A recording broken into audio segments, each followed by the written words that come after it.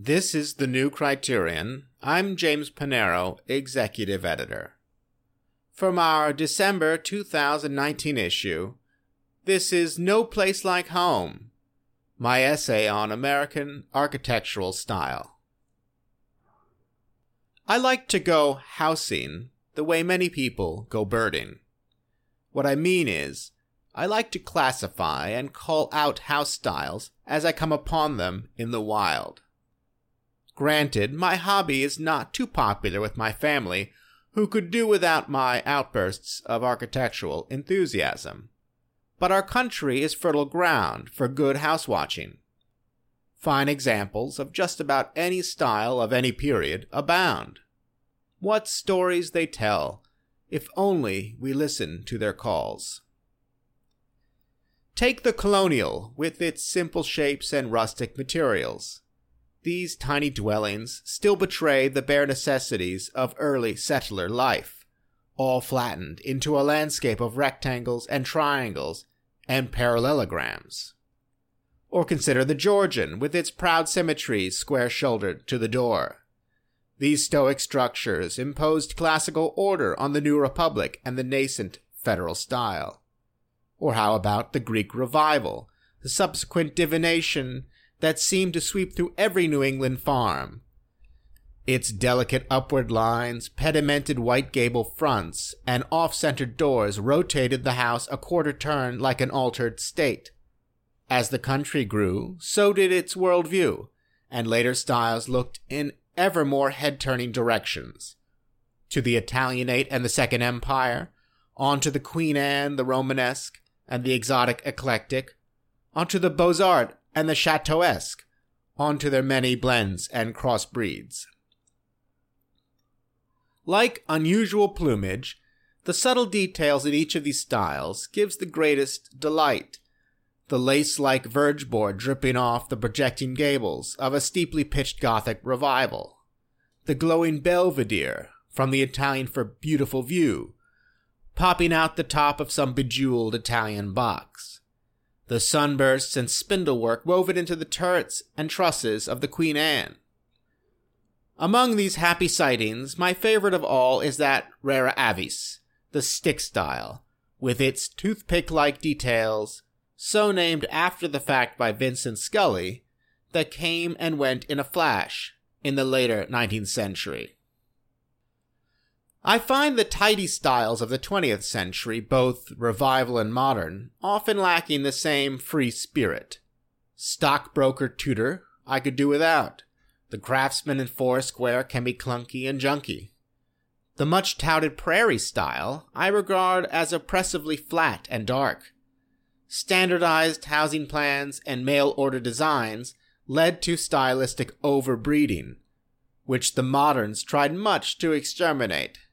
Yet, ultimately, what resulted was not some ascetic paradise, but rather a post-apocalyptic landscape of surviving flora and fauna, including those irradiated forms known as McMansions, all jostling for space among what remains of our grand architectural menagerie.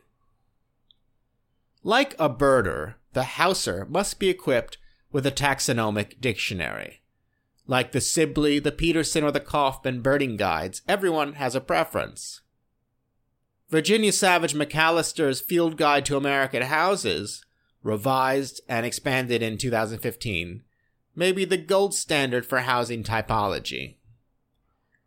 In addition to offering hundreds of thumbnail examples of just about every form of American home, the guide presents pictorial keys and glossaries to help identify the style of any house found in the bush.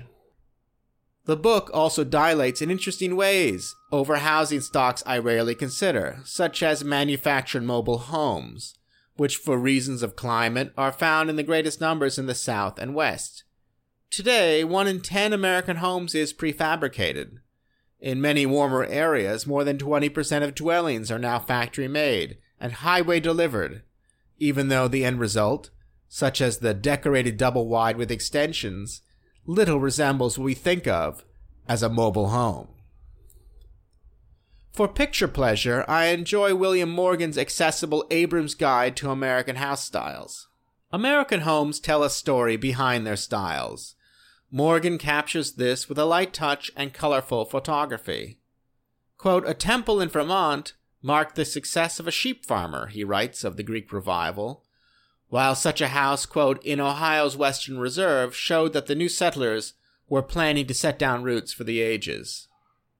Morgan also rightly notes that, quote, "one of the rich ironies in which American architecture abounds is that in reaching deeper and more seriously into the classical and medieval past for inspiration, our houses became more particularly American." The Americanness of these historical forms is what the international style found most dishonest. Nevertheless, American architecture continued to revive its historical styles because, quote, "so many in search of the American dream were willing to have it interpreted by Colonial Williamsburg, Sears, or a Shelter magazine, but not by a European-trained professor." For the story of style, John Milnes Baker says it best in American House Styles, A Concise Guide, updated in a new edition last year. Supplemented by his own elegant elevation drawings, Baker reveals how American homes adapted the treasure trove of Old World influence to the climate and resources of the New. With an abundance of forests, timber often replaced brick and stone in domestic construction. Meanwhile, the harsher American climate, intemperate to both extremes, introduced covered porches, shingled roof lines, and breezier, more convertible floor plans compared to our European prototypes. Baker's book pays homage to our architectural inheritance in the same way our best buildings do. Quote, "Our houses have been shaped by their architectural forebears as much as we as individuals are shaped by our genetic and cultural backgrounds." In the summer of 1877, Charles McKim, William Meade, and Stanford White embarked on a now celebrated sketching tour of coastal New England north of Boston. Their observations of buildings in Salem, Marblehead, Newburyport, and Portsmouth fueled the colonial revival and forged their own architectural partnership 2 years later. The New England coast has always offered promising house-watching grounds. This is especially true as Victorian-era summer homes came to roost among the older vernacular styles. Here, warm weather feathering could be in greatest display apart from the concerns of year-round shelter. My summer haunt of Block Island, Rhode Island, still abounds in fine examples of Gothic Revival and Queen Anne houses, not to mention some of my favorite stick and shingle-style buildings. These are all mixed in among Second Empire hotels and the many colonial and Greek Revival forms dotting the landscape. This past summer, I ventured farther afield by following the stylistic flyways north to Portland, Maine. I have a theory that historical houses are often best preserved in cycles of boom and bust. Too much continuous growth and history gets wiped away. Too little, and houses fall apart or never aspire. But success followed by stagnation, followed by renewed prosperity, can preserve interesting houses in amber just long enough for them to be rediscovered and restored. So it has been for Portland more than once. As the northernmost Atlantic port navigable in winter, the city offered early year-round access to the Canadian interior. Its landscape was then shaped by 4 cataclysmic fires, the last of which was caused by fireworks set off on Independence Day, 1866. The fire leveled the city's commercial center, destroying 1,800 buildings and displacing 10,000 residents. Meanwhile, the city's shipping, industrial, and tourist economies have come and gone and come back again several times. Today, the city is again experiencing a cultural renaissance, in particular one centered around its cuisine. This renewal now finds root and flowers among the city's many historic houses. A good place to start house-watching in Portland is at the corner of High and Spring Streets. That's just what I did when I signed up for a walking tour offered by Greater Portland Landmarks, dedicated to the preservation of the city since 1964. The organization's motto is "This Place Matters." Standing at High and Spring, you can see why this advocacy is important. Just to the northeast, a wave of urban renewal marched up Spring Street almost to where we stood, part of an ill-fated scheme to run an arterial road through the heart of the old city. With consequences far worse than the 1866 fire, in the 1970s the urban planners laid waste to this historic neighborhood and left a landscape of reinforced concrete, parking garages, and a Holiday Inn. Yet, their march stopped just short of this key intersection, which still maintains some of the finest buildings from Portland's successive architectural eras. To the north, at 111 High Street, is the McClellan House of 1801. In this three-story brick building, the delicacy of the federal style is revealed in abundance, with the organization of the Georgian style flattened and refined. For comparison, the 1755 Tate House, a few miles away and now a house museum, offers a far more rustic Georgian interpretation. Constructed for the senior massed agent for the British Royal Navy, who oversaw the cutting and shipping of Maine white pines to England, the unpainted, clapboard Tate House sports unusual but picturesque subsumed dormers in its gambrel roof. Compared to the stout massing of the Tate House, the McClellan House offers delicacy at every turn. A second-story Palladian window balances above a semicircular portico of slender Doric columns leading up from sandstone steps. A gently tapered balustrade topped with tiny urns around a low-hipped roof completes the ordered composition. Designed by John Kimball Sr. of Ipswich, Massachusetts, the home was built for the shipping magnate Hugh McClellan. In the later 19th century, the McClellan House was purchased by the wonderfully named Lorenzo de' Medici Sweat, a U.S. representative from Maine. In 1908, his widow bequeathed the brick home to the Portland Society of Art, which added a memorial gallery that evolved into the Portland Museum of Art, now fronting Free Street. So, while it takes some internal navigation to get there, the house is now open simply with a ticket to the museum, which recently restored the mansion's federal details. Touring its interior completes the picture, since the house's order outside mirrors its order within. Centered on the front door and its Palladian window is a freestanding staircase that seems to levitate from the first floor to the second. Light and lightness is everything here. Just to the east of the McClellan House at 97 Spring Street is the Charles Q. Clapp House of 1832. The house was likely designed by its eponymous first owner.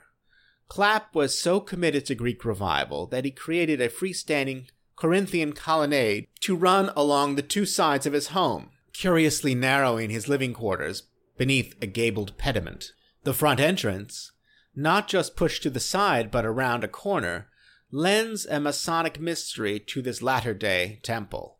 I hope this building, now under the ownership of the Portland Museum of Art, like the McClellan House, but used for storage, might one day be opened to the public. Across the street, at 93 High Street, the Safford House of 1858 offers a later example of Portland high style, this time in the Italianate. The building is now both the headquarters of Portland Landmarks and one of its restoration projects, offering exhibitions on the preservation of the city. I wouldn't necessarily have expected them in New England, but Portland offers an abundance of Italianate buildings, all at one time built as private homes, but having served and suffered a multitude of uses since. The Morse Libby House, known as Victoria Mansion, is the finest and open to the public. There are now 80 historic landmarks in Portland. In addition to offering walking tours, the Landmarks Society hosts an interactive online map documenting them all. But there are still more houses of note than merely the 80. Although not advertised as such, my boutique Italianate hotel on Congress Street, in Portland's reviving West End, built in 1881 for Mellon E. Bolster, served most of its life not as a gentleman's residence, but as a funeral parlor.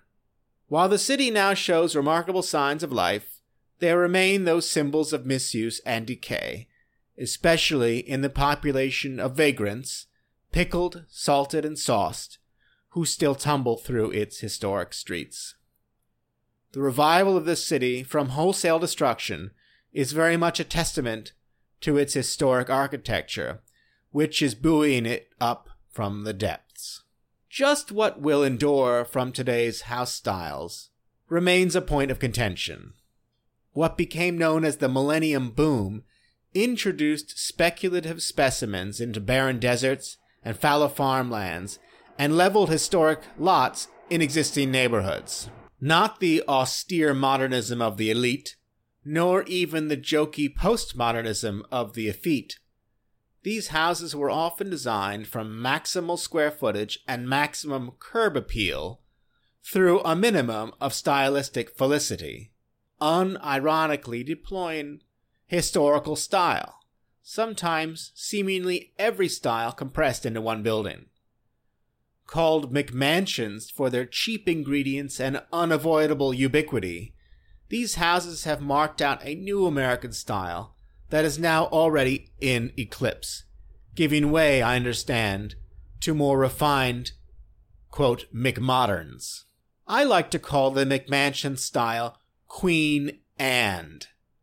These buildings are driven by the extensive list of demands placed on their interior spaces.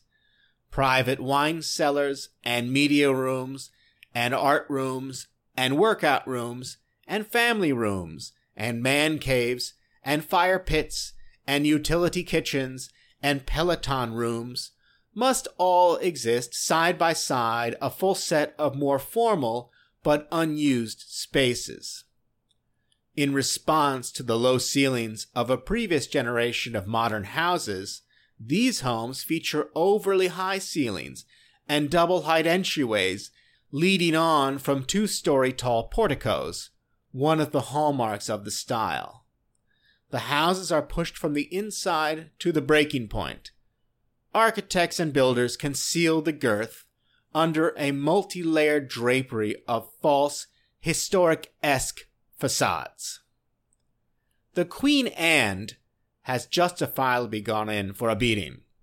I laugh, along with most everybody else, at the put-downs offered by McMansion Hell, the website created by Kate Wagner that revels in all the, quote, lawyer foyers, roofline nubs, and cast styrofoam details. The style guidebooks can be equally damning of these Franken homes. Quote, does adding a Palladian window to the balloon frame home, covered in polyvinyl siding, make it a Georgian house? Asks William Morgan. Quote, does mixing several styles in a single house cloud the lessons the past style might have to teach us? McMansion developments are like Potemkin villages, all facade designed to impress. And yet, I see some hope in these architectural jumbles. Queen and houses may speak gibberish, and in them the mockers see much bourgeois striving, but such homes nevertheless reveal a yearning for a lost language. I am reminded of the history of the Temple of Saturn in the Roman Forum. First built in 497 BC, the temple was resurrected several times, most recently after a fire in 360 AD. But that final restoration, done in the waning days of pagan revivalism, went a little wrong at every turn, with bits borrowed from prior buildings and column heights and widths, all inconsistent with ancient classical order. The McMansion is likewise built for a population that might still recognize the ancient sounds of architecture, but not its language, and certainly not its style. John Milnes Baker likens good architectural style to good writing. The proper guide can instruct in each, in ways that go beyond mere style. Quote, houses should have more substance than style, he writes. Let's not worry so much about what particular style our houses are. let's trust that they will simply have style, an inherent, intrinsic style that derives from the nature of the materials used and an expression of the spaces defined. Throughout our history, our best houses have derived elegance from simplicity, dignity from restraint, and richness from subtle diversity. The challenge for the future of the home is therefore not just a revival of style, but also a revival of substance. Historic orders require an ordering of the lives contained therein. But done right, the chaos of an open plan, open access, hyper-connected world may be partitioned and controlled through classical proportion and domestic order. Beyond mere style, our architectural forebears understood these attributes of the home. Their examples still sing to us from the wild. We should listen to their calls. This has been No Place Like Home from the December 2019 issue of the New Criterion. I'm James Panero.